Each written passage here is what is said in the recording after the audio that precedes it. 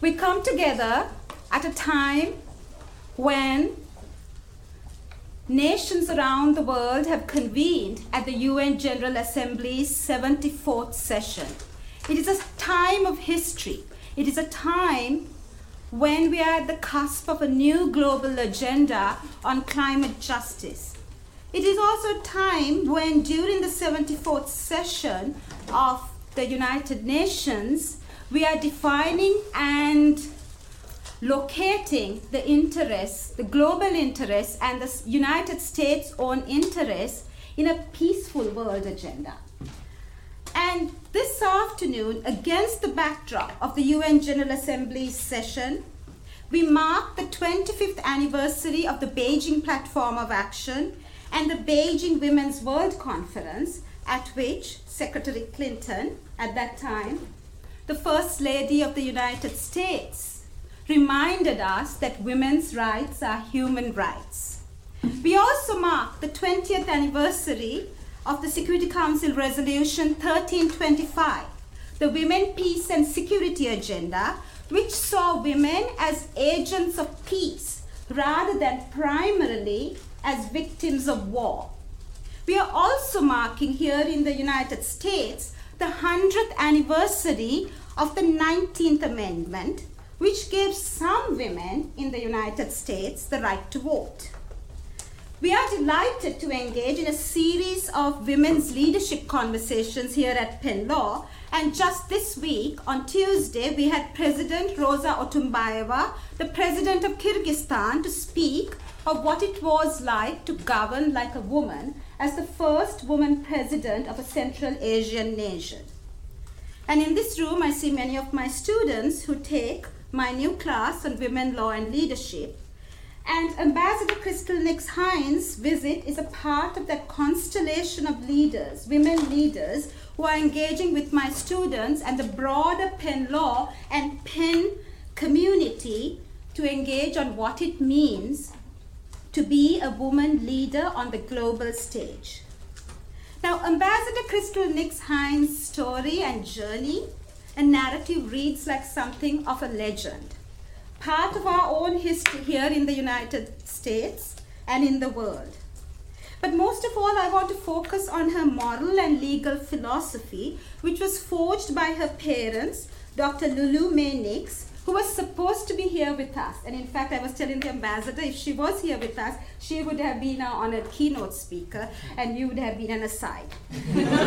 She was an appointee. She was an appointee to the Carter administration. And at age 92, she continues to inspire and work in her community. And your father, Theophilus Nix Sr., was the second African-American lawyer to receive his law license in Delaware, and he felt a profound responsibility to open doors for minorities, women, and marginalized communities. And at your confirmation hearing, Ambassador Nix-Hines, you said that you were raised in a home where public service was regarded as a duty and a privilege, more important than wealth or fame. And those were your fighting words. And you have said that as a beneficiary of your trailblazer parents, you yourself would like to effect positive change as a change agent. So as I said, your story is the stuff of legend. You graduated from Princeton University, where you were a classmate of your friend Michelle Obama. You were the editor-in-chief of the Daily Princetonian. And then you graduated from Harvard Law School, where then you were the classmate and co-editor of the Harvard Law Review with Barack Obama, the President of the United States. You clerked for Justice Thurgood Marshall and Sandra Day O'Connor on the Supreme Court, but you also went on to do glamorous side initiatives, such as being a writer and producer to several TV shows, including The Commander-in-Chief and The Practice. So it was no wonder that when President Obama became the president of the free world, he called upon you, given your eclectic and what I would say almost all-embracing background, to serve as our ambassador to UNESCO. And then you returned to Queen Emmanuel as a partner. Few women in the law have seamlessly straddled private and public leadership in the way you have, Ambassador Nix Hynes. And long before your ambassadorship as a counsel to the State Department, a little known fact is that you helped to establish the International War Crimes Tribunals for the former Yugoslavia and Rwanda, which changed the jurisprudence for criminal justice and feminist legal theory. My students from my class on international women's human rights know that I speak often of the ICTR's, International Criminal Tribunal for Rwanda's, historic role in the prosecution of wartime sexual violence. And the Akayesu case has become the most important jurisprudence and precedent-setting case for the recognition of rape as a crime of war. So, Ambassador Nix Hynes, your leadership on the global stage shows the way women can lead in a way that is transformative, and that ways in which women leaders can shape new theories and new ways of thinking, speaking, and practice. As Secretary Madeleine Albright famously once said, it used to be that only way a woman could truly make her way to foreign policy was by marrying a diplomat and then pouring tea on an offending ambassador's lap. Now, we have gone a long way from that time. But despite progress, despite some progress, and despite the progress that have been made around the world, Sweden, for example, has a feminist foreign policy forged by the Swedish government. We here in the United States has a long way to go. On average, in the United States, women constitute 20% of US ambassadors. Last night, the Italian government at the UN convened a network of high-level women peacemakers. And this is important because in a world where since 1992, women only account for 2.4% of chief mediators of peace agreements and 9% of peace negotiations, in a world where only 1 in 5 drafters is a woman. And this is where in 75 countries since 1992 there has been a conflict. So you, Ambassador Nix Hynes, continues to bend the arc of justice in this moral universe towards women and women's leadership. And in our class, students have been reading Deborah Rodi's newest book on character and what it means to be a woman and leader of character. You have said when you were being confirmed before Congress as our ambassador to UNESCO that you are an entrepreneur, a person who changes organizations from within.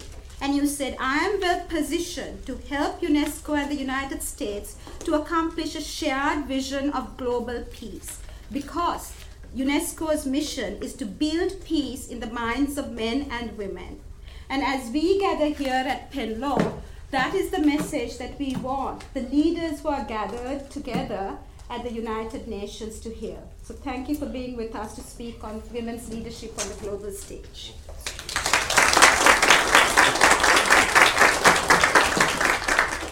Well, with an introduction like that, I feel like I could just sit down now and bask in it all. That was very kind. Thank you so much. And it really is wonderful to be here with you all. I was saying I grew up in Wilmington, Delaware, but had never stepped foot on Penn's campus, so it's really a privilege to be here and great to see such diversity in the classroom as well. And kudos to you men who've come out to hear about women in leadership as well. I appreciate that. It does feel a little bit surreal to be speaking about leadership today in light of the national events, and I just came from New York where I had coffee with a couple of former colleagues from the US government right near the UN, and it occurred to me as I was taking the train down, listening actually to the biography of Justice O'Connor called First, which I recommend, thinking both about sort of her difficulty in, being only offered secretarial jobs when she first graduated from Stanford Law School, despite being at the top of her class. But I was also thinking about how we have two very prominent examples of women on the global stage, in one case a girl, Nancy Pelosi and Greta Thunberg, the 16-year-old Swedish girl who's leading the charge for climate change. And I don't want this to be a partisan talk. In fact, we need old-fashioned bipartisanship now more than ever. But whether you agree with them or not, whether you're pro-impeachment or not, whether you accept climate change or not, it can't be denied that in the that the eyes of the world are on Nancy Pelosi right now, and increasingly young activists like Greta. And they're sort of textbook examples of leadership. One of the things my parents always taught me is that you need to be ready for whatever comes your way. So get the education, get the skills, and most importantly, have the integrity and the character and a strong moral compass so that whatever hits you and whatever circumstance you find yourself, you're ready for it. And you can step up to the plate and do what's right. And that just doesn't apply just to leaders in the national spotlight. It applies if you're a worker bee in a large bureaucracy, or an employee in a global corporation, or a nonprofit, or working for a powerful Hollywood celebrity. Now, you don't want to be an enabler. Don't put your head down and shrug and say it's above my pay grade. Don't excuse things that you know deep down you know aren't right. I firmly believe that your generation is going to have to solve some of our toughest problems. Issues like gun violence and climate change, and the growing inequality gap, which we read just yesterday, I think it was, that it's now wider than ever. And so we're going to need people of courage and character and emotional intellectual fortitude to engage in these issues and make a real difference. And I do believe that we'll see more progress if we place more of an emphasis on ensuring that we have all voices at the table. We need to have more rooms like this. Now, over the past 2 decades, I would say that we've made significant progress when it comes to diversity and inclusion. But there has to be a renewed focus centered not only on bringing diverse talent to an organization, but actually in creating environments that encourage them to stay and rise and thrive. We're seeing women and minorities being promoted to significant positions. The growth rate of women GCs is climbing. In 2017, it reached a record 32 companies, or 6.4%. And we even saw the first Latino CEO of a Fortune 500 company. And yet, despite how far we've come, there's an astounding 85% of lawyers who are white, and 64% are male, despite a national population that is 50% female and 30% non-white. According to a recent survey, female lawyers, and especially women of color, are more likely than their male counterparts, and maybe some of you experienced this in class. They're more likely to be interrupted, to be mistaken for non-lawyers, to do more office housework, and have less access to prime job assignments or the ability to be a rainmaker. And I firmly believe that America can do better than that. A professor of law at Stanford said it this way: law is the least diverse profession in the nation, and lawyers simply aren't doing enough to change that. And I think, we've maybe reached a plateau where there isn't the same commitment to it as there used to be. To quote from a report published by the New York City Bar Association, the data show that straight white men continue to occupy the vast majority of partner, equity partner, and other leadership bodies in law firms and corporations. In fact, over 90% of law firm chairs, managing partners, and others in key leadership positions are white and many male. And the numbers, sadly, are not improving, according to a recent Law 360 survey. What is particularly troubling is that the number of minorities in firms has remained relatively flat, hovering around 3%. Racial minorities comprise over 8% of equity partner positions, a number that's basically staying the same over the past 4 years. And a stunning 85% of African American women leave law firms by their 7th year, according to the ABA. To quote a report published by the New York City Bar Association, the data showed that straight white men are doing less and less to change these conditions. So, the theme of what I want to talk about is disruption. We need the sort of kind of disruption that the tech companies are doing that are changing the traditional ways of doing things. We need new approaches to diversity and inclusion that will pave the way for progress and innovation. When you think about the dictionary definition of disruption, it's disturbance or problems that interrupt an event, activity, or process. In our context, I'm talking about interrupting the status quo that has become somewhat comfortable or indifferent to the current inequalities that we see in American society and globally as well. So how do we change that? We need deliberate intention. You think about, skipping stones. You see, even the smallest stones can disrupt water, and if you throw a lot of stones, eventually the face of the water will change. And that's what we collectively need to do. I had the privilege of serving in the Obama administration, as mentioned, for a president who believed both in American leadership and in the importance of international collaboration to solve some of the world's most pressing issues.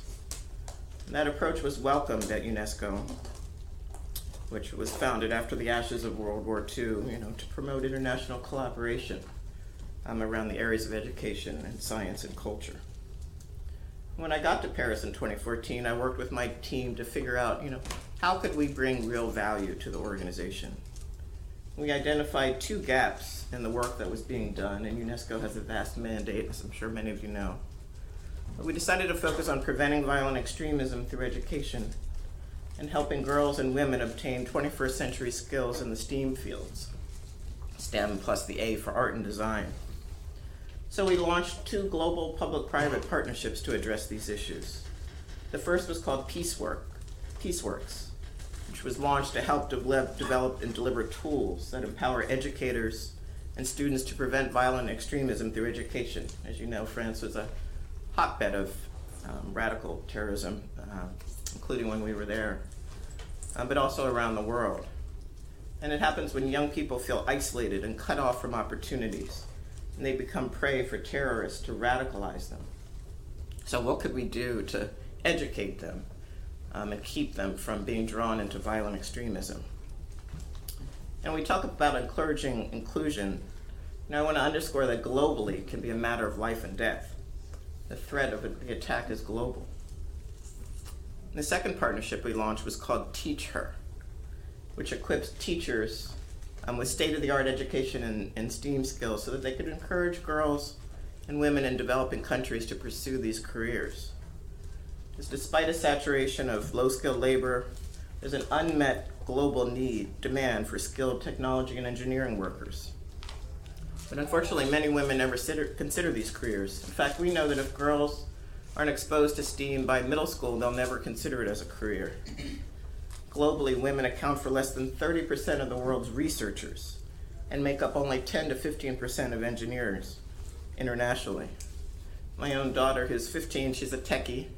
And we had to do a lot, my husband and I, to really encourage her to stick with it, because we'd go to these clubs and classes and there'd be only boys, and so I'd have to call the teacher and find out when there were going to be a few girls in the class so that she would go and stick with it.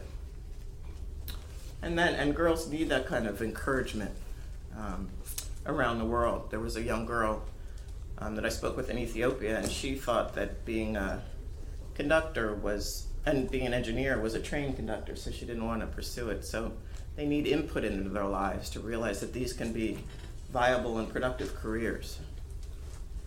The national security arena is no better. A report by Foreign Policy Group found that more than half of graduate students of international affairs are women, yet women have never exceeded 20% of senior positions at the Defense Department and only 40% in the State Department. And as you mentioned, only 20% of ambassadors. In fact, we started a women's ambassadors group when I was there during my tenure. I thought the military was actually seeing real progress, but I was surprised to see that women make up only 20% of new lieutenants and only 12% of colonels and less than 10% of generals and admirals. So to combat these trends, a group of foreign policy experts has started the Leadership Council for Women in National Security, which has challenged all 2020 presidential candidates to pledge gender parity in national security if they're elected president. 15 contenders have signed on so far. But I get tired of these statistics. In 2019, I want to see more breakthroughs. I want to come before you and be able to talk about all of the achievements and the glass ceilings. Ultimately, hopefully, at some point, the ultimate glass ceiling has been shattered. I want to see more women and minorities become leaders and game changers and rainmakers in their firms and their corporations, public interest organizations in Washington, globally around the world. Not just because it's the right thing to do, and it is, because it makes business and organizational sense. The business case for diversity has never been stronger. It's one of the practice areas that we've established at my law firm, and so I've looked at a lot of the literature, and there are numerous studies that show that diverse teams and organizations produce better results. They make better integrated decisions. They deliver more value to their institutions, their shareholders. And we need young people like you folks to be able to actualize this potential. Justice Marshall used to say that, he said, we must dissent from the indifference. We must dissent from the apathy.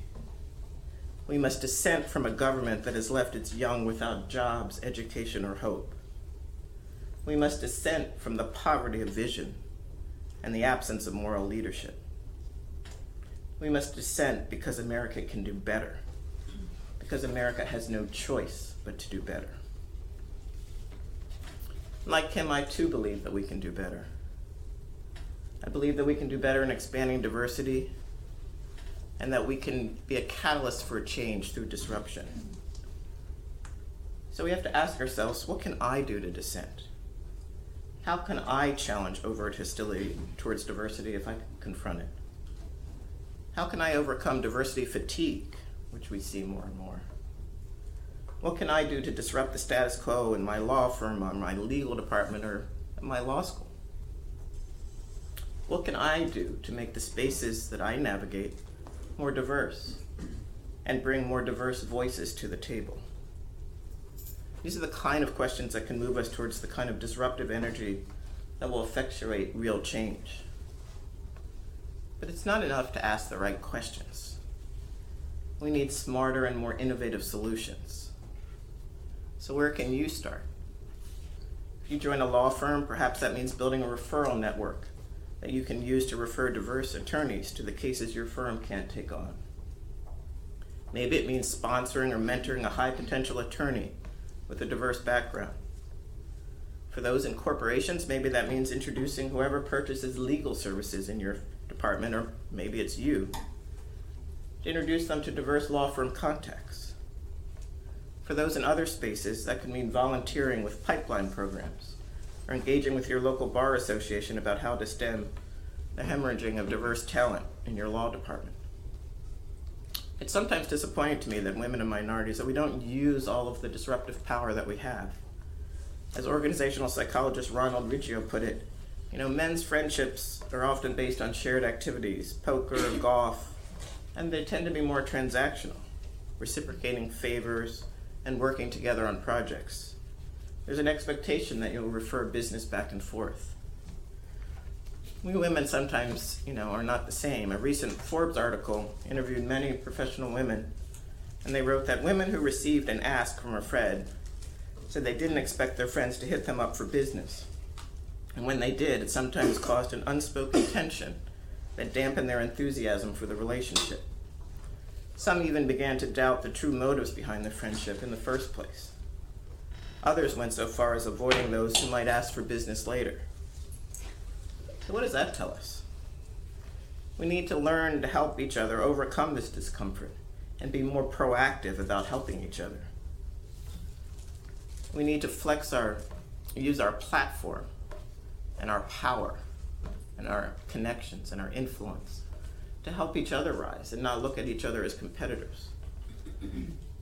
Sometimes, people get in the room and then it's like, slam the door, I'm in, I'm gonna, and I'm not gonna open the door to help make sure others come in and rise and flourish.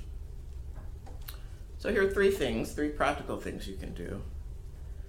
Ask how you can help every time you meet with a woman, socially or professionally. Be as direct as possible. It tends to elicit an actionable response rather than vague promises to follow up.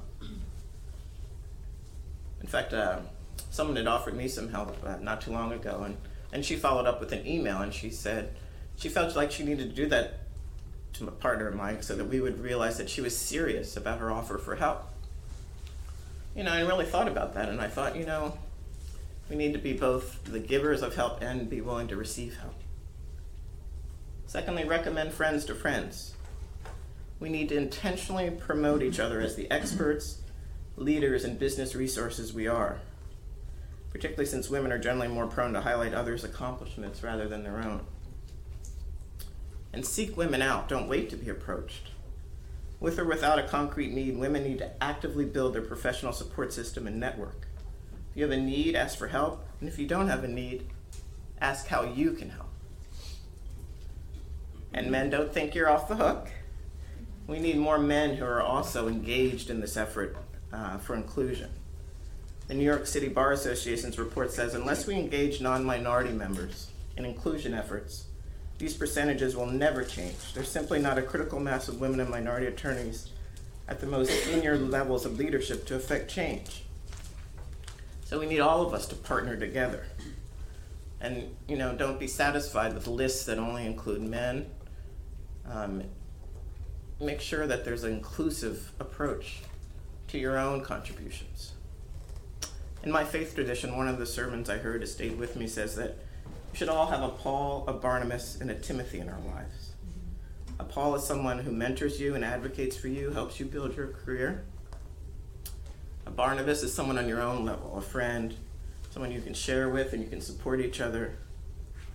And a Timothy is someone you mentor, whose career and life you're invested in advancing and supporting. Sometimes we're so intent on finding the Pauls, we neglect the Timothys. We need to have all of them in our lives. When I was on the Princeton Board of Trustees, we had a dinner with first-gen students, and their stories were incredible. Maybe some of you are the first in your families to go to college or law school. One woman mentioned that she had to study with a coat on because they didn't have any heat at home. Another had to dodge gangs just to get home safely every night. But they all had someone in their lives, whether it was a coach, a teacher, a pastor, some chance encounter with alum, who gave them hope and a vision and a sense that they could have more and achieve more in their lives than their circumstances would have predicted. We can be those people. Let's together be purveyors of hope and intentional, determined catalysts for diversity and inclusion and bridging the equality gap. Even the smallest stones can create ripples of change, and we can be those catalysts in the world. Thank you.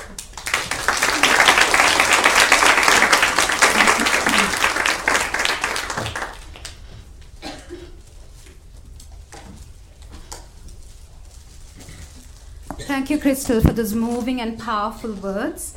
So here at Penn Law, my class on women, law, and leadership has brought together a group of disruptors to really rethink and reimagine the workplace from a gender perspective. And to create disruptive policies, we have created an ideas lab.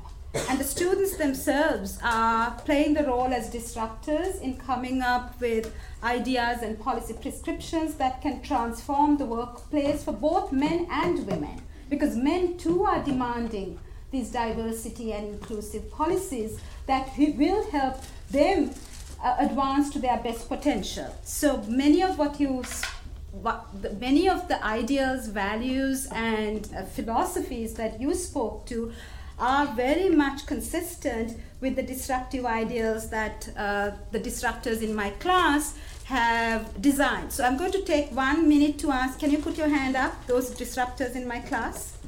All of those who are in my class? Yes. So I do want you to speak about some of those issues, but I have Fumaya Ekato, who was last year's an office bearer of BALSA when you were supposed to come last year, being our discussant leader, and she will pose a few questions to you, a few comments to you, and then we will open up the conversation to the other disruptors, not just in my class, but around Penn. Thank you. Good afternoon, Ambassador. Thank you so much for being here with us today. I can see you. Thank you so much for being here with us today. I loved that you touched on the idea of being a disruptor. In Professor Rangita's class, as well as another class that I'm taking this semester called Critical Perspectives in Law, we are entertaining this idea and actively engaging with it. And there's a quote that often comes up when it comes to diversity and inclusion that says, diversity is being invited to the party and inclusion is being asked to dance. And it has gained popularity, but I have an issue with it because it implies a level of passivity, because what happens when no one asks? And that's something that you touched on, which is that the insiders are doing less and less to change the status quo. So for those of us who are going to be young attorneys at law firms or government agencies, what are the things that we can do from day one as young professionals to be disruptors and to courageously change the status quo for those who will come after us? That's a great question, and actually I don't like that phrase either for the other reason that, you know, being invited to the party implies that it's not your party, right? That you are somehow pushing yourself into something for which you don't belong, and that's not the case. We all belong. We all have the right to be at the table. So, and I think you do need to delve into whatever institution you're in with that perspective. Don't let other people sort of hold a question mark over your competence, whether you have the, whether you should be there. You have to assume that if you're hired and you obviously with the credentials that you all have, that you're every bit as talented as, the guys, people who are non-diverse. And I sometimes find that we as women and women of color, and even African American men, I think, and other minority men, we shrink down. We don't assert our power and our competence. Women often will sit in meetings and not say anything. Guys will often claim credit for ideas that women had, and women don't speak up. So I think that you have to come at it thinking that I'm all in 100%. Obviously, your skills have to be second to none. You may have to work harder. I would say. I think you always have to, because I think there's that. I think sometimes majority men get a pass. Like if something wasn't good the first time, oh well, there must have been some reason. I don't think a lot of women and minorities get that many chances. So you always have to be on top of your game. And then when you're there, I think, constantly doing your best to recruit others.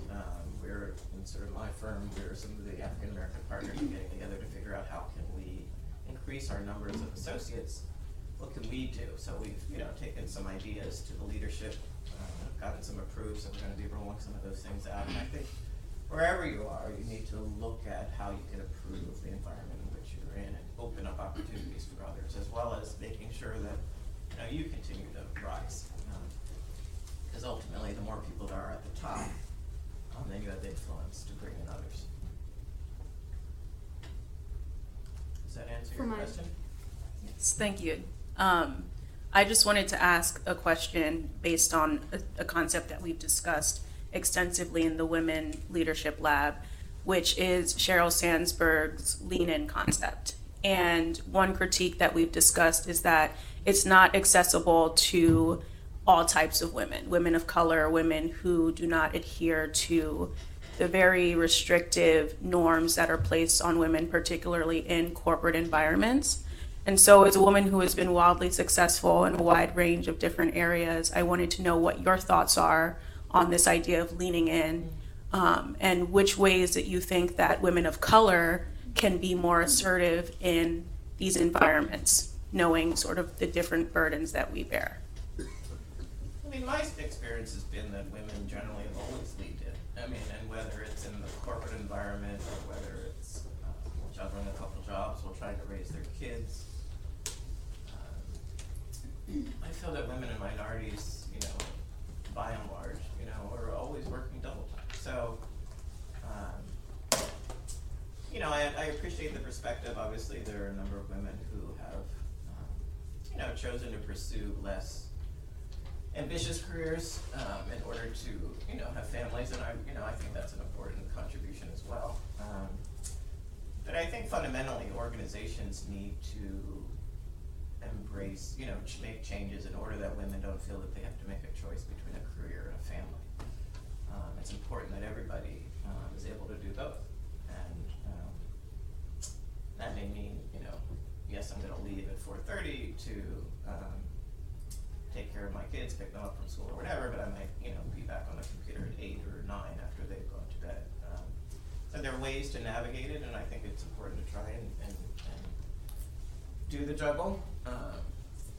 But there are men who do that too, and I think somehow sometimes women get penalized for it in a way that men don't.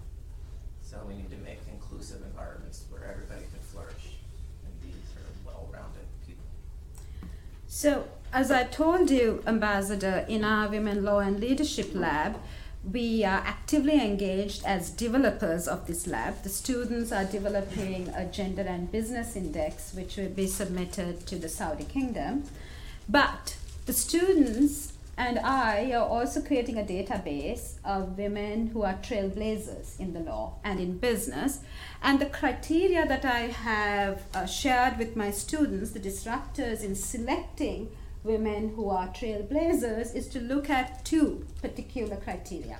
One is whether they have paved the way for other women, that they're not only trailblazers for themselves, not only high achievers, but who have then blazed a trail so that other women can follow in their footsteps. And second, whether they have, as innovators, created a new philosophy, theory, practice, or paradigm change in the legal arena. And thirdly, whether these trailblazers are those who resonate with our own students' identities, journeys, and stories. So there has to be a resonance there.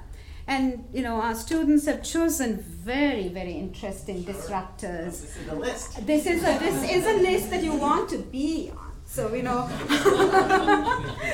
because no one else, no other law school, no other class is in the process of developing this database, right? So what you said about always open the door for others is really important.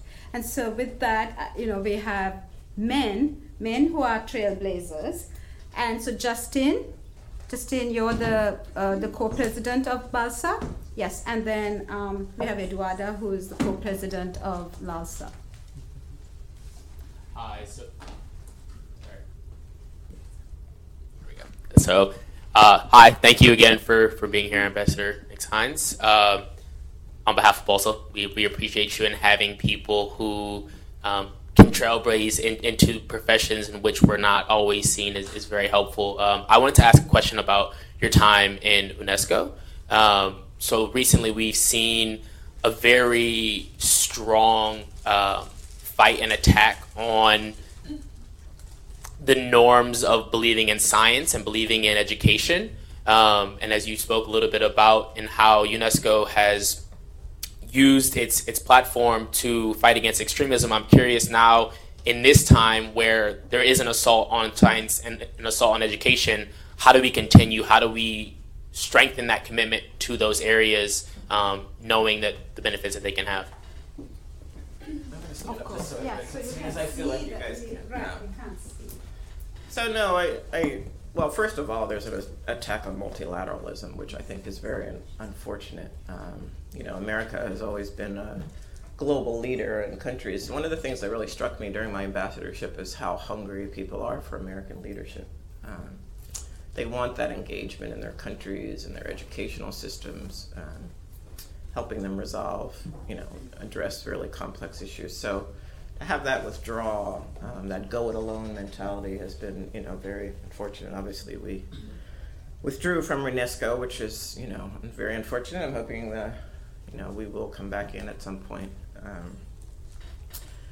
But, in terms of continuing, the path forward, we're seeing it now. We're seeing young people who are demanding changes, I was really struck by the climate strike and the eloquent words that were spoken about how we are not fulfilling our responsibility to the next generation because, we're leaving the climate in very difficult circumstances. And we have time, but we've got to move now to correct some of these things that are happening that we're seeing globally. And we all live on this planet. It's always been curious to me why, sort of the emitters and the polluters, why they feel that's okay when they have to live here. They have kids and grandkids. So we have to keep bringing those cases to the American people and hoping that at some point, change will come, which has come in the past, right? That's where the pioneers of the civil rights movement, the women's movement, human rights movement, all of those things have started with everyday people who've had enough. who stood up who weren't going to take the back seat of the bus, right? So we have to figure out how we individually can make a difference. And we have to ask ourselves that every day because the problems are difficult. And we have to figure out how to forge consensus and not talk to people on the other side, but figure out how to reach common ground so that we can actually get sensible solutions accomplished in gun violence and climate change and human rights and equality. So I'm looking forward to hearing what some of your disruptive ideas are.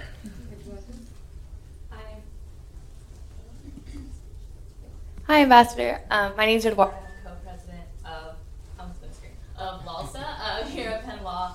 Thank you so much for coming and taking the time to be with us today. My question is about, you have a very renowned experience both internationally and domestically, and we heard from the former president on Wednesday about some of the barriers she faced of kind of being the only woman or only person of color in the room when you walk in. And I would love to hear maybe more of your personal experiences of being in those boardrooms and how you spoke up and broke through and continued your career when so many maybe fall out or don't make it to these levels. Well, there was an interesting, some of the women in the White House, even in the Obama administration, felt that they all come to me, but I thought their story was interesting. You know, they felt that they were being ignored in meetings or whatever, so they had a strategy of reaffirming each other. So when somebody said something, they would reiterate the point, maybe make a second point, but made sure that the point was heard. And I think that's a really important thing to do. And I try to do that when I'm in a room and there may be a junior associate or, you know, only a couple women.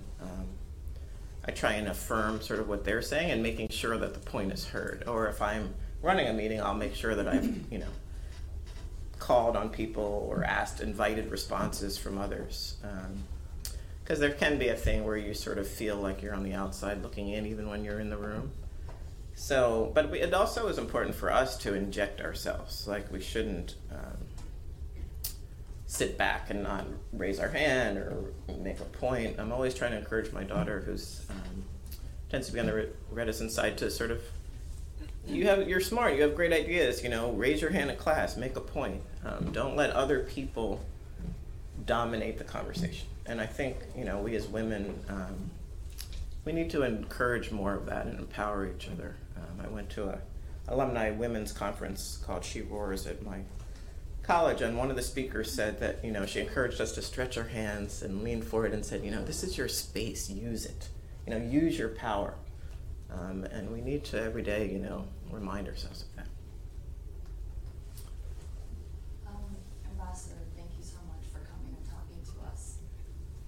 So the class that we have with the Women Law Leadership, I thought a lot about the words that are used to describe women. And And I thought a lot about how, you know, there's this idea that if you're too aggressive, like that's not good. If you're not aggressive enough, or if you're not loud enough, or if you're too loud, and I think that can make it very difficult to really know how to even act. Yeah, you're right. So how have you responded to the words used to describe women, maybe even yourself?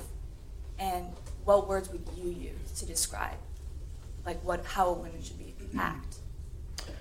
Yeah, no, I mean that's a very difficult issue, and I think there's no one approach for any women. I think women have different approaches. You know, obviously you see even on the campaign trail how women are described versus men, and it is, I think, and that I think has not changed that much in corporate America or even in the political spectrum. And I was even reading, when I was reading this book about Justice O'Connor, how, like, even though she was, you know, the head of the state legislature, how they would, you know, talk about her looks more than her ability to run, you know, an effective body. And if women are, you know, assertive, they're aggressive, you know, all of that. But I think you have to do it, you know, in a way that's true for you. I have, you know, counseled people sometimes about their approach, you know, their ways to get ideas across, drawing people in as opposed to antagonizing them, and, you know, sort of learning how to make your points without seeming overbearing, but not shrinking from it either. But making them in an effective way. And I mean, that's true for men as well.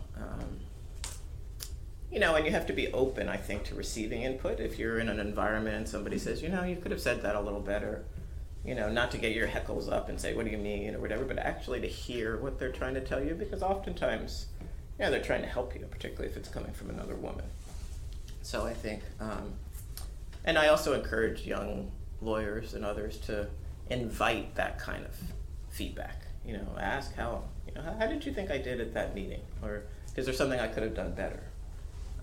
Is there a way I could have gotten the point across a little more effectively, so that you give the people freedom, you know, to give you constructive input? Because we are in a time, I think, where everybody's so careful, and, you know, the Me Too thing and all of that, which has been really important, but it also has had the, you know, I think the side effect of making people that much more wary about engaging it, because they're afraid that, you know, it might be taken the wrong way.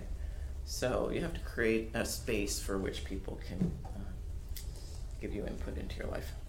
So, Ambassador, I have one question which involves some of my students who have worked with me on some of the multilateral programs that you talked of. So, you know, I think sometimes labels, as you pointed out, may not be adequate to describe an initiative or a way of thinking. So, for example, we don't need to call everything that we do diversity and inclusion. Sometimes, you know, the International Women's Human Rights Program and class is about engaging in multilateral idea sharing, and that is true diversity. It is a diversity of the global agenda.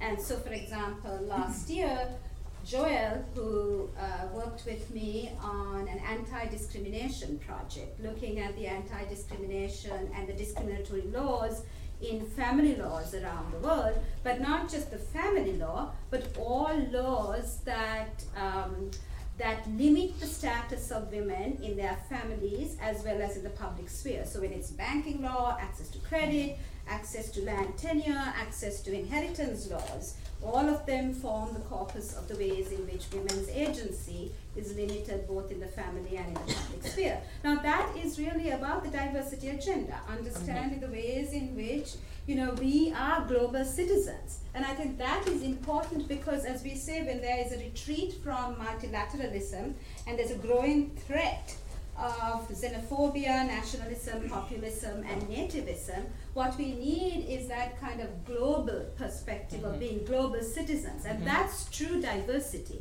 It's not diversity as in, you know, these, what sometimes I feel like, you know, canned diversity programs. No, I think, but true Yes. perspectives, a true philosophy that grows out of being a global citizen.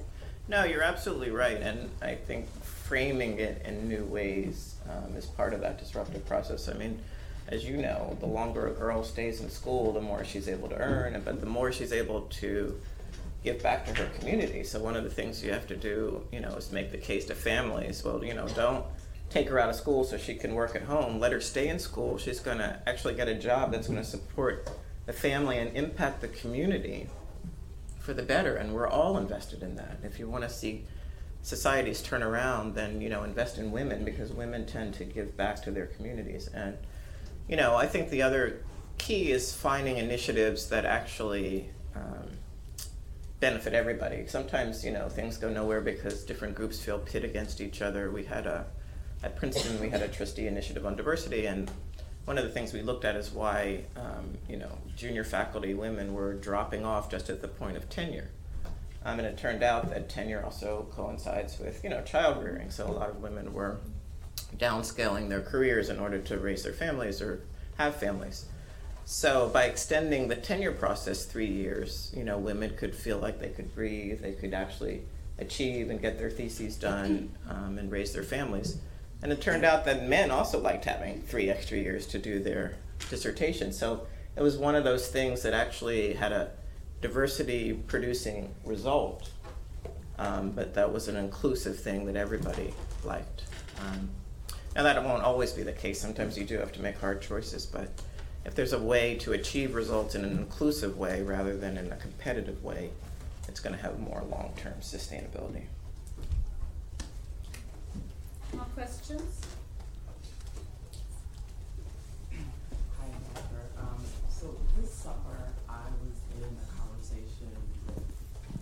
a number of partner women in Big Law who were partners, senior counsel, and a really interesting point came up, and it was that in the era of Me Too and a lot of discrimination cases against big law firms, some white male partners are now more hesitant to give critical feedback to women of color and to women, and how that really impedes our career. Mm-hmm.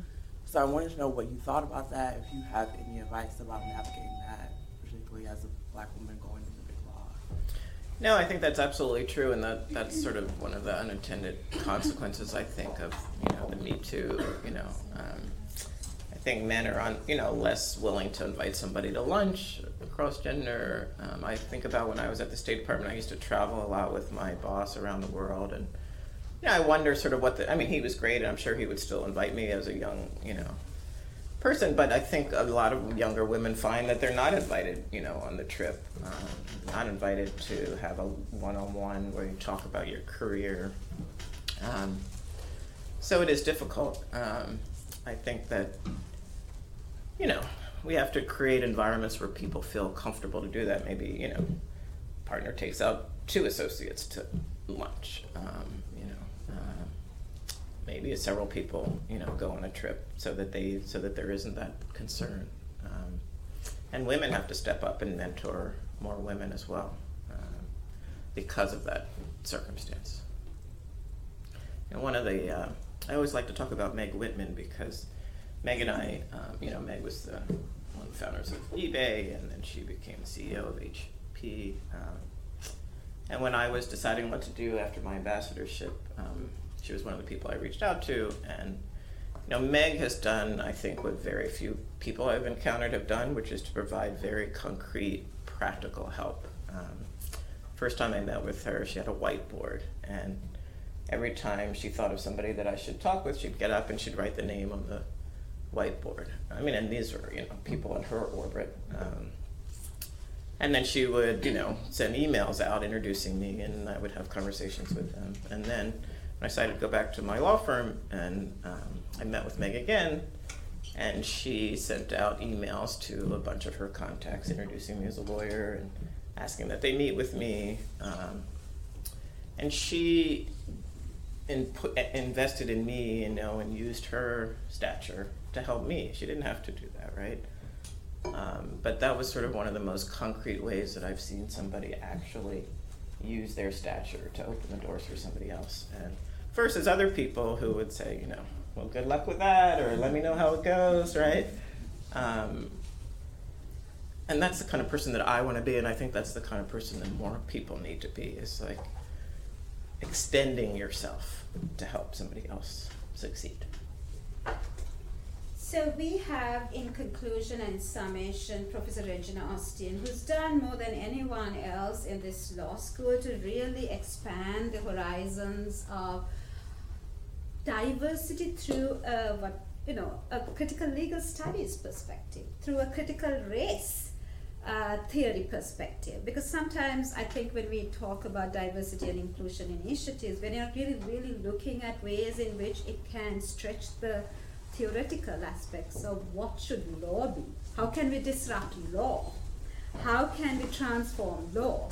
How can we dismantle these hierarchical structures within the law that keep us from the kind of full inclusion we're talking of? And I think that's what Professor Regina Austin has been doing for many years, both at Penn Law and elsewhere in the world. So I want Professor Austin to speak very briefly about what you do in terms of documentaries and the law, because that is really about providing a tool for disruption, and then sum up the ambassador's work and words. Well, thank you for giving me the opportunity to talk about what it is I do, but I'd rather talk about what it is that you have just experienced. I'm going to hit on some words that I think are important. An important takeaway from what Ambassador Nix-Heinz has told us. Ostensibly, we're talking about leadership, but she wants to hook up leadership with disruption and interruption. which is not something that we generally think of in terms of leadership. What does it mean to be a leader who is disruptive and who is interested in interruption, and a woman at that? And so that, I think, is something that she has left for you to think about. Beyond that, and I was trying to find the article. I don't remember whether I read it in the New York Times or the Washington Post, because I read both of them. It could have been in the Philadelphia Inquirer, and it will wind up in the Philadelphia Tribune. The article on inequality was quite disturbing. And I think all of you should actually look for it. The thing that I found most disturbing was that although a good economy lifts all boats, the people at the bottom are really sinking. And what does that mean in terms of our diversity agenda? What does that mean in terms of diversity at the highest level and maybe at the middle level, when it makes people at the bottom worse off? Is there a contradiction between our pursuit of diversity and our concern about economic inequality?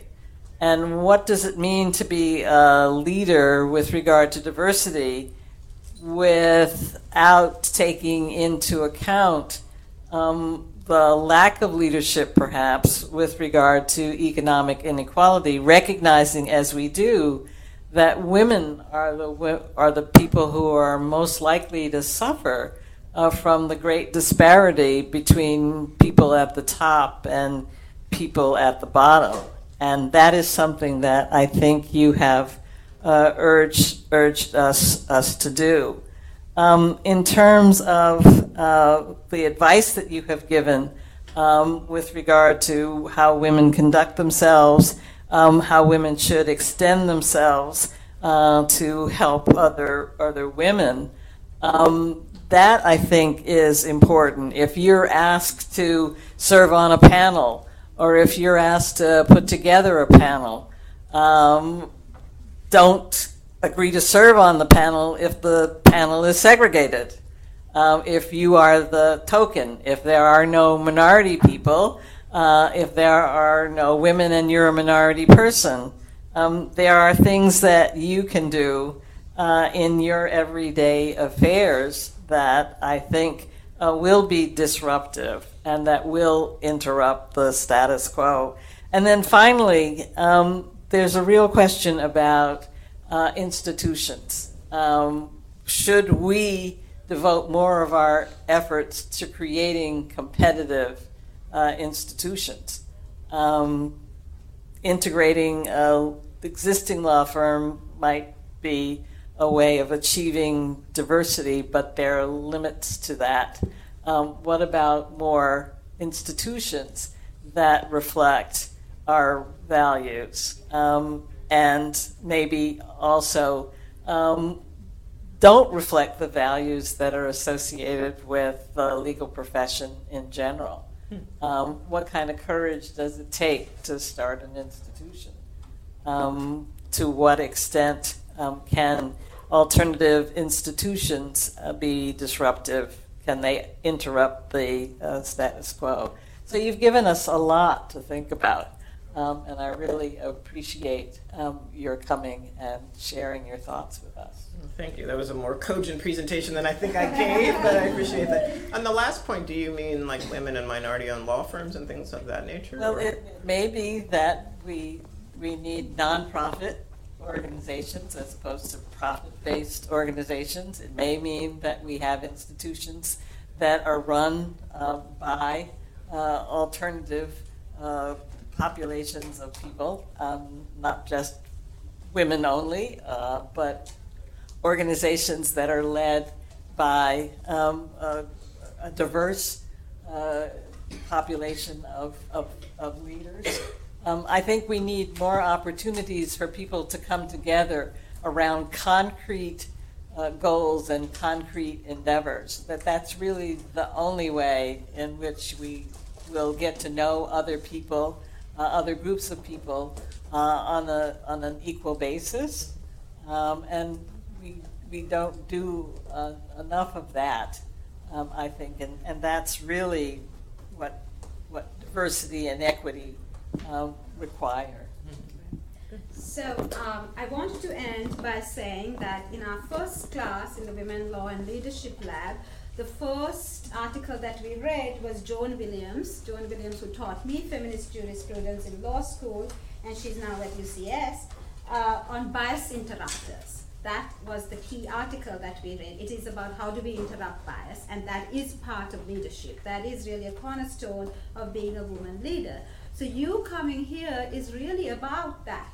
Is about also interrupting bias, seeing a woman of color in one of the most powerful positions, whether it's at the State Department, the US government, in a law firm, in the public arena, in academia, is about interrupting bias. So your very presence changes the dynamic, changes the currency, changes the energy in a room as you walk in.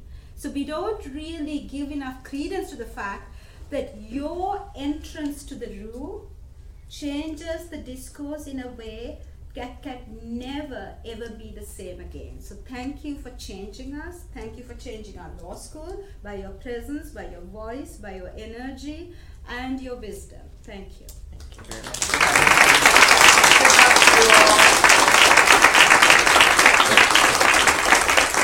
I look forward to reading and hearing about your careers and the choices that you make, and you have all the tools to make a huge difference. So thanks for coming.